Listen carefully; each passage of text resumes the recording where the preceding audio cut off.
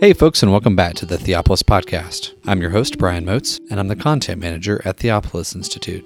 Theopolis trains men and women to lead cultural renewal by renewing the church. Participants in our programs will learn to read the Bible imaginatively, worship God faithfully, and engage the culture intelligently. In this episode, we are continuing our series on the 10 words with Peter Leithart and Alistair Roberts. Here, they'll be discussing the 5th word on honoring your father and mother. We wanted to remind you to take a minute and subscribe to our YouTube channel. There's a link down there in the show notes, and we release new theological videos every week. With that, we hope that you enjoy and are edified by this conversation. And here are Peter Leithart and Alistair Roberts discussing the 5th word.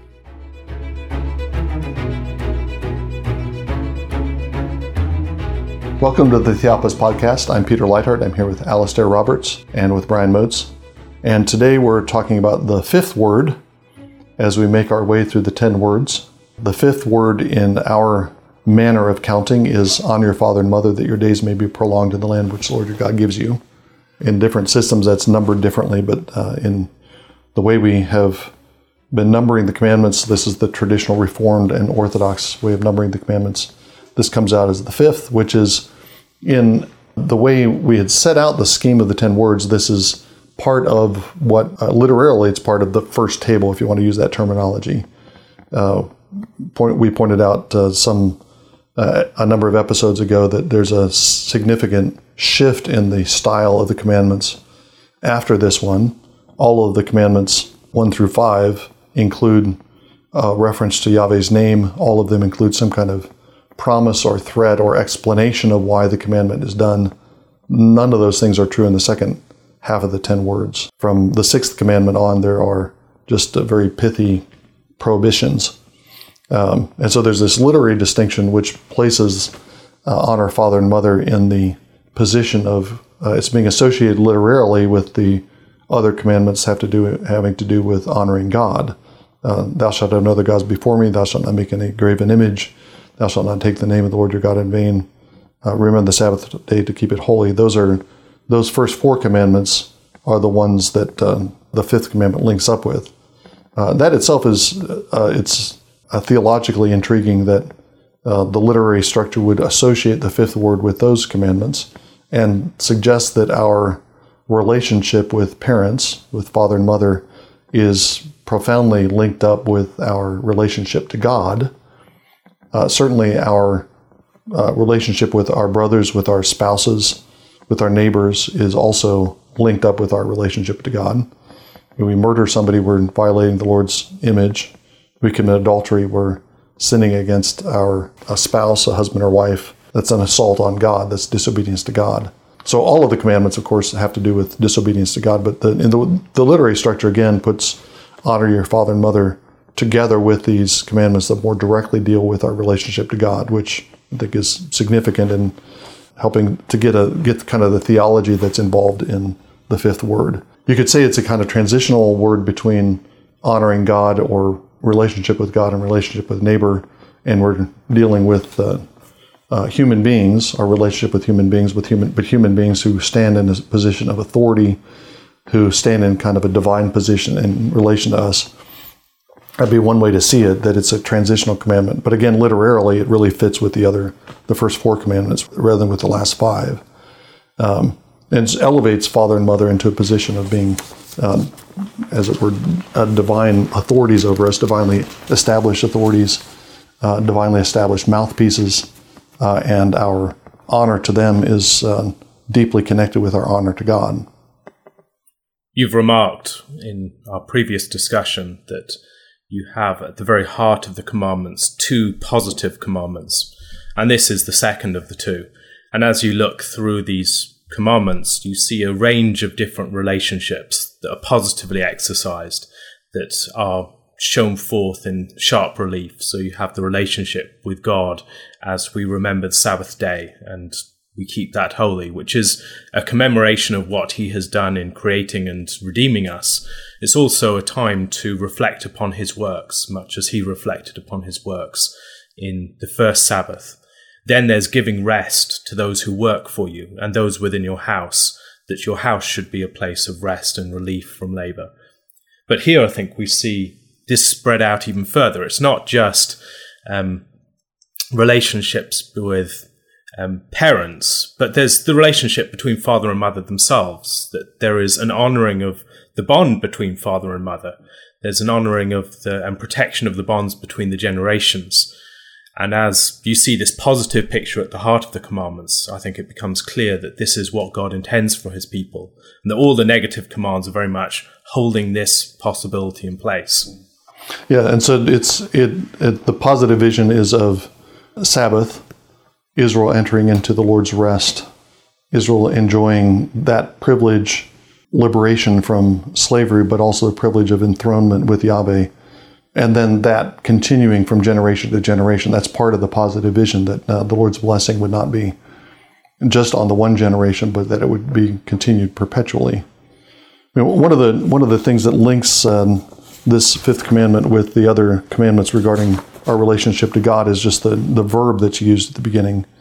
Honor your father and mother, but the verb is kavod, which is the verb for glorify.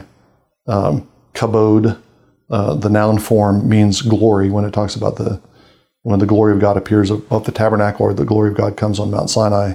That's the word that's used. And so there's a verbal link. We're to honor our father and mother with with something analogous to the respect and honor that we have for the Lord himself. And I think analogy may be too weak to describe what's going on here. It's not just that we honor our parents in an analogous way, but we honor God by the way we glorify our parents. And I think that also helps us to fill out what it means to honor our parents. When we start thinking about in what ways do we honor and glorify God? And think of that as the paradigm for thinking about how we honor and glorify our parents. We glorify God by listening to his voice. We glorify God by praising him. We glorify God by being guided by his wisdom, by accepting his discipline. And all those things apply to the relationship that we have with parents. The way we speak about our parents, do we praise them? Do we honor them with our speech? Or do we tear them down, criticize them, speak disparagingly, complain to our friends about our parents? Do we speak about them as in a way that elevates us in relation to them? The way we speak about our parents, not just the way we're speaking to them, is that's part of what's implied by the verb glorify. And obviously that shifts from over time. Children who are in the house have a different kind of relationship to their parents than grown children. But the requirement is still there. It just, the way it plays out changes over time. So young children should glorify their parents in the way they speak about them. When they speak about them to their neighbors, they should be speaking well of them. Adult children should also honor their parents by the way they speak about them to others. Little children have to obey their parents' direct commands. Adult children don't have to obey parents' direct commands, but we still give weight. It's part of what kavod means, to give weight to. We still give weight to our parents' advice and counsel and direction. It's a different kind of relationship, but it's a shift within the same paradigm. I mean, obviously, one of the complications that comes up is you have a lot of bad parents. How does a child of bad parents keep this commandment? I don't think that the fact that the parents are bad excuses somebody from this commandment. But then the question becomes, how do you keep this commandment, which requires a certain way of talking about parents? How do you do that if your parents have just been appallingly bad, abusive, and inhibited your walk with the Lord rather than facilitate it? That's obviously one of the challenges that comes up with this commandment. And especially as we see that this commandment is one that expands into our relationship to authorities more generally, particularly as you see this being fleshed out in Deuteronomy, for instance. It is something that includes within it your relationship to the priest and the Levite, your relationship to the king, your relationship to the prophet, your relationship to judges and authorities. And we can think of many cases in each of those categories where there are wicked leaders, people who actually cause the detriment of the people that they're supposed to look after rather than actually their good. Right. And again, in none of those cases are we liberated from the requirement of the command. We still have to obey the command. And I think that there's one part of an answer to that dilemma is to recognize that honor or respect isn't necessarily at odds with resistance to or opposition to behavior. So you can act in opposition to, for example, a political authority and try to resist injustice in political authority, and yet do it with proper respect for the office, proper respect for the authority that they hold, but calling them to account because they're using that authority abusively. I mean, that's perhaps one of the great examples being Michael and not bringing a reviling word against Satan. I think of anyone, he would be the one that you could bring a reviling word against, but no, there's an honoring of authority. Right. Yeah, the example I was thinking of was the early martyrs who defied the commands of political authorities. They would not offer incense or sacrifice to Caesar, and yet they did it with acknowledging that Caesar was in the power that had been installed by God. And it's precisely for that reason that that they can be called to account, because they stand in the under the authority of God, and they themselves they're not the ultimate authority, but they're people who are also under authority. You can think about that analogously with parents. You have parents who are abusive, parents who have deliberately or not done everything they can to ruin the lives of their children. And you can resist that and be truthful about that, and still do it in a way that honors their position as parents, honors their position as father and mother. And again, one of the keys to seeing that is that they, as parents, they have responsibilities to God. As fathers, fathers have responsibilities to the Father by whom all fathers are named, and they are called to reflect His character. And insofar as they don't, they need to be called to account for that.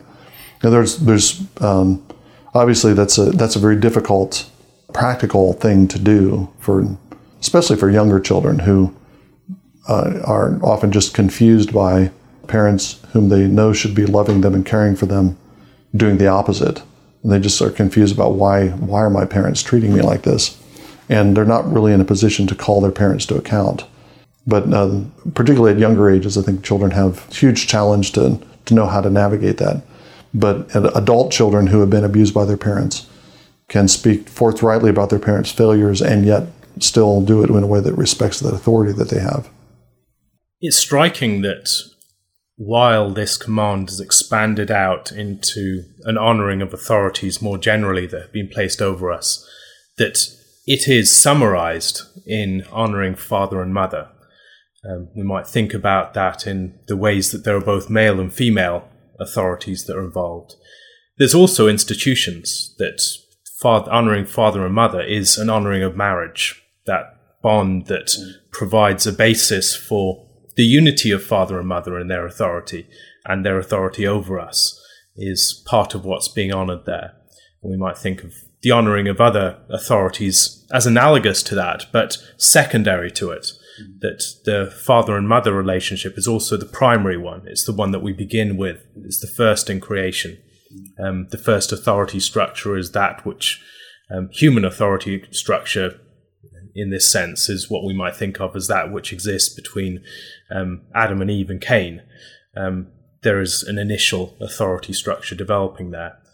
But that bond is also one that I think suggests that it's rooted within the very human relationships, not just in extrinsic power structures, but in the fact of being born to parents and the responsibilities that exist on both sides, of course, but the responsibilities that we have to our parents are a recognition of part of the givenness of that relationship, that we've been entrusted to them, and that there is this relationship of honor corresponding to authority on the other side. And then that provides, out of that, that's the paradigm for relationships with the king, relationships with the priest and the Levite and the prophet, and all these other characters. But ultimately, it comes back to that very basic creational order of marriage, husband and wife, and then as a result of that, mother and father. Yeah, the flip side of that extension of the commandment is that other authorities are imagined by analogy with parental authority. And I think that is the vision that we have in Reformation era catechisms that talk about the fifth commandment and extend it to other authorities. That there's a kind of paternalistic understanding of what the king should be or what rulers should be about. Rubs Americans the wrong way to think that our political authorities are somehow paternal authorities over us. But that's implied. But if you're going to extend the submission of a child to his parents, you're going to extend that to the submission of a citizen to the public authorities, then the public authorities are being imagined as parent-like in some fashion. And I think that is the biblical picture. The kings are like Moses is described as being like a nursing father to Israel, and David is seen as I don't know if he's ever spoken of as a father, but he's seen as having a care for his people that is not simply a matter of management of resources or management of cogs and parts of a machine, but there's a something that's closer to a paternal care for the people and for the souls of the people. That's a different kind of political paradigm that Americans are often comfortable with, but that does seem to be implied. If you're going to use the commandment in that way, that seems to be implied by it. And the fact that it begins with father and mother, I think, maybe suggests that those other forms of authority structures must not intrude upon that. That's the primary authority structure between human beings, and where other authorities try and intrude upon that, which I think we see a lot in this day and age, attempts to break down the order of the family and relate to people directly as individuals, that is undermining the most basic human authority structure that God has established. Yeah, and I think there's, particularly as you're moving into a free-for-all with regard to marriage law, where you no longer have the assumption that a marriage is going to be between a mother and a father. You no longer have a situation where you can assume that the children, under normal circumstances, are going to be biologically related to the two parents, because the two parents may be incapable of being biological parents to their children. Which means there's this something much more like an adoptive or legal relationship between parents and children. And marriage law and the family law is kind of being reshaped in the light of that shift, so that relationships between children and parents are becoming legal relationships. So the very thing that you're talking about is becoming kind of written into the fabric of the law, fabric of family law, where almost by definition, other authorities are intruding and on the authority structure of the home, and are shaping that authority structure and determining it, rather than respecting that as it's having its own inherent structure that needs to be respected. Christ's relationship to the order of the family and honoring father and mother is one that's caused a lot of debate. When Jesus talks to the Pharisees, he singles out this specific commandment as one that they've nullified as a result of their tradition, when they say that someone can dedicate all the honor that was due to their parents to the temple, that's a failure to keep the fifth commandment. Jesus is often, however, presented as someone who's against family values, as someone who wants to break down the order of the family and establish something as an alternative to it. Now, clearly we see Christ speaking in ways that threaten the family raised up to a level that would claim things that belong to God. At other points, we see him talking about his disciples as if they're his primary family.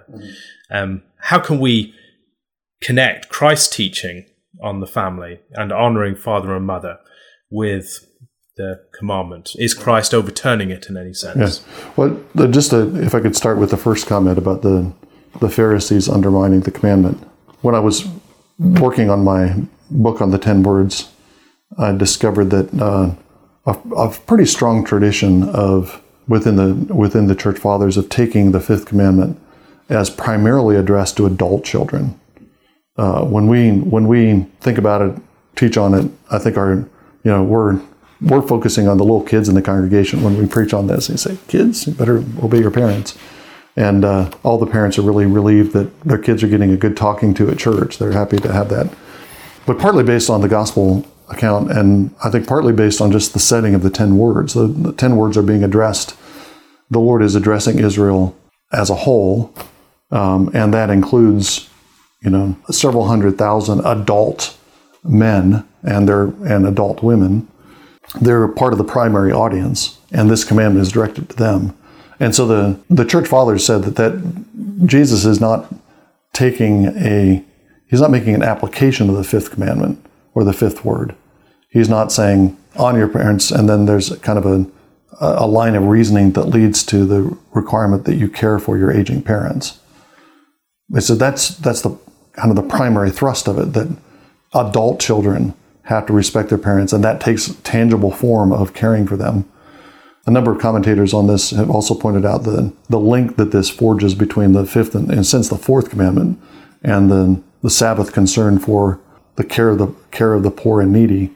One of the most neglected sectors of at least American society is the aged. And we have families that are broken down, children that are not on good terms with their parents. Their parents get shunted off to a nursing home and forgotten. Or you have parents who have, because of their own flaws and faults as parents, have broken every relationship, and there's not this bond that where the children are providing for their parents in old age. So part of the kind of the social system, the social security of ancient Israel, was this commandment that Israelite children were required to care for their aging parents, and that was part of the kind of social legislation of the Torah.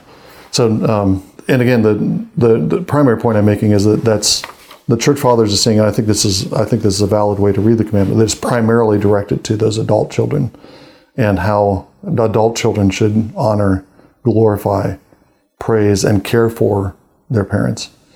So that's one set of issues. The other one, get my brain back in gear to remember. Oh, Jesus, yeah, Jesus. I remember we were talking about Jesus. We're talking about Jesus.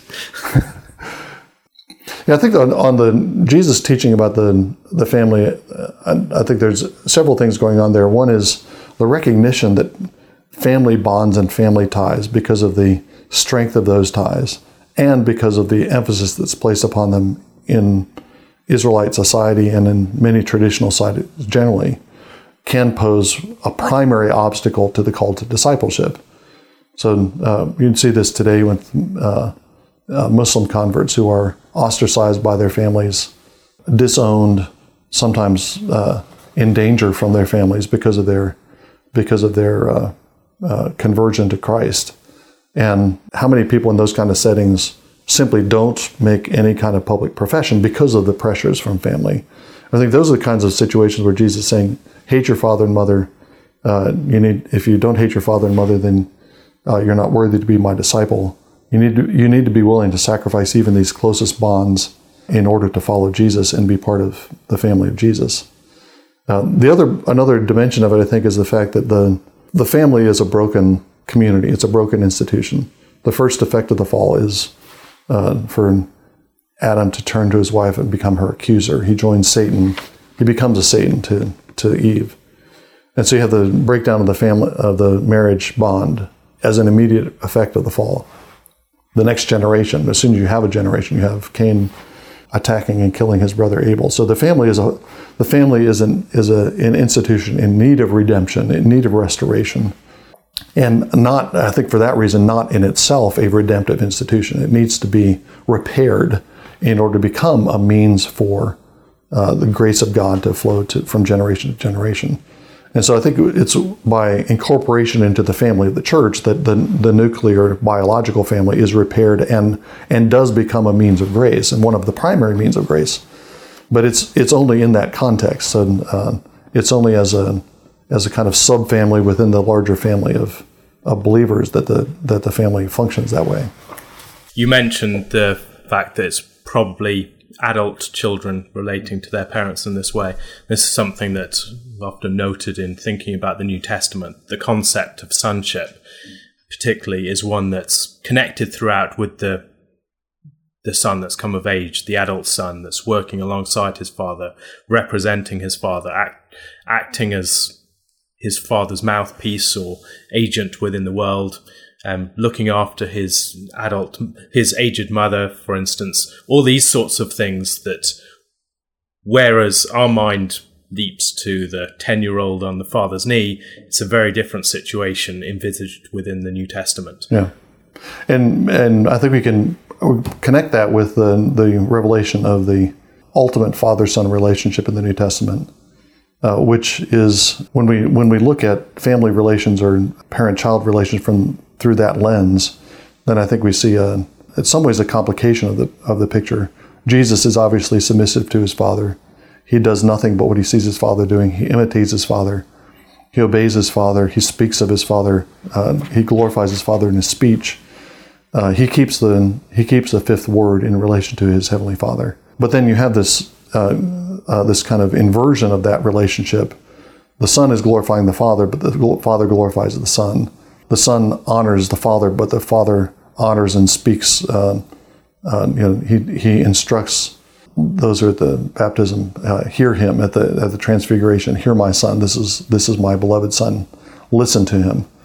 So he's respecting and giving his endorsement to the speech and the words of the Son.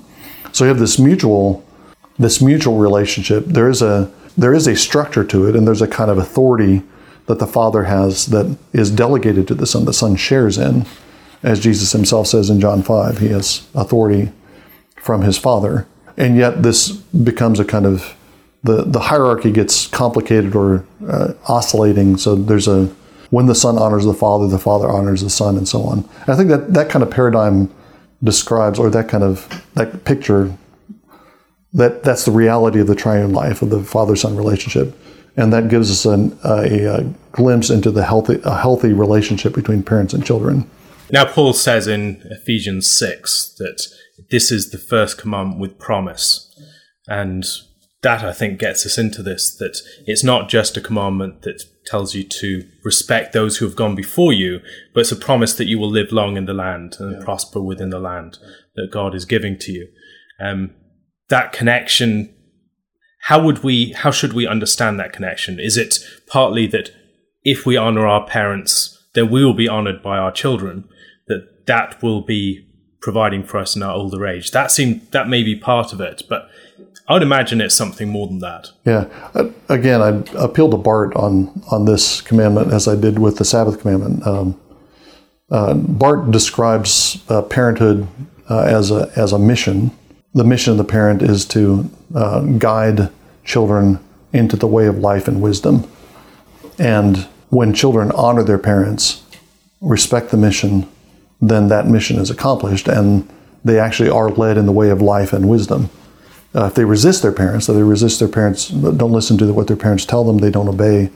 If they don't submit to their parents' discipline, if they resent it, then they're resisting the way of life and wisdom, and therefore they're not going to live long and prosper in the land. So Bart describes the relationship between the fulfillment of the promise and the command. It's not an arbitrary addition, but there's inherent in the parent-child relationship, there's a obedience to this command will lead to the fulfillment of the promise, because parenthood has this kind of mission dimension to it. It is, as Bart said, is a mission. And again, we acknowledge the challenge, the complication of parents who don't lead their children into the way of life and wisdom, who mislead them, who lead them into folly or lead them in the way of death, maybe thinking I'm leading them in the way of life, but not actually doing that. So I think in that case, that obviously complicates the picture considerably. But the vision that we have in the commandment is parents faithfully leading their children in righteousness and wisdom and into life, and that the promise is the fulfillment of that. I was going to say, I wanted to one other thought about the inter-Trinitarian dynamics of it. I think that gives us an insight into kind of the development of parent-child relationships over time. Little kids, if parents are faithful, if parents love their kids and raise their kids little kids love their parents, want to be like them, want to grow up and they're proud of their dad and mom. As I've become older and my kids have entered into adulthood, nothing delights me more than talking about my kids' achievements. So there's this kind of flip that's happened where the kids are young, they expect them to glorify their parents.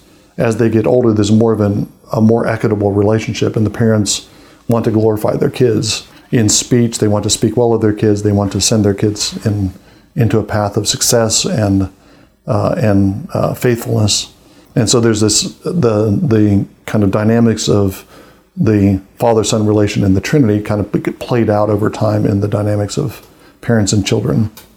This is quite prominent in the book of Proverbs, which begins with, wisdom begins with the fear of the Lord. It also begins with heeding the counsel of your father and mother, and then leads to a situation where you are glorified, and you will also lead to honor for them in the way that you behave and what you have turned out to be, a form of behavior and a form of prospering, that your prospering within the land will be something that redounds to their praise and their honor. One of the things that we haven't really emphasized, you brought it up in passing, is the way that the commandment is phrased to honor both parents, father and mother. It implies that there is a two-parent household. That's the paradigm. That's the norm. It implies that you have two parents who are not the same sex. That's the norm. But it also not only implies but states that children are to honor both parents. This is not a father-centered commandment. It's father and mother. And in some statements in Leviticus 19, the commandment is restated with mother in the first position. Honor your mother and your father. And that's in a context where Sabbaths are immediately connected with the obedience to the fifth word. So that's something that Proverbs also emphasize. Although it's the father speaking to the son, that relationship is being highlighted. It's not merely a father-son relationship that's being pictured in the Proverbs. In fact, that one of the first things the father says is, listen to my instruction. Also, heed the Torah of your mother. She's also an authority over you. And the book ends with the teaching of King Lemuel by his mother. Yeah, right. So that's an important thing to recognize. It's that you were talking about this in relation to public authorities, that it's not just the individuals but also institutions that are being recognized. It's the marriage that's being honored by children, but it's also the individual father and mother. Both of them are respected and honored and spoken well of.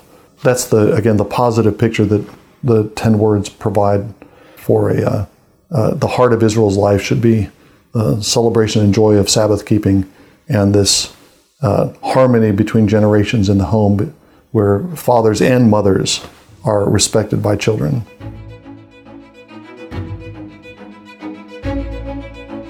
Thank you again for enjoying this episode of the Theopolis Podcast. For more information and for more content from Theopolis, you can check us out online at theopolisinstitute.com. We release new articles every Tuesday and Thursday on our blog, so you'll want to make sure to look out for those. You can also find us on Twitter at _Theopolis and on Facebook if you just search for our name. If you've been helped, sharpened, and encouraged by this podcast, we'd really love it if you would go to iTunes and leave us a review. It just takes a few seconds, and it really will help us along in getting our content in front of new listeners. That's all for now, friends. We really look forward to being with you all again in the next episode. And as always, thank you so much for listening.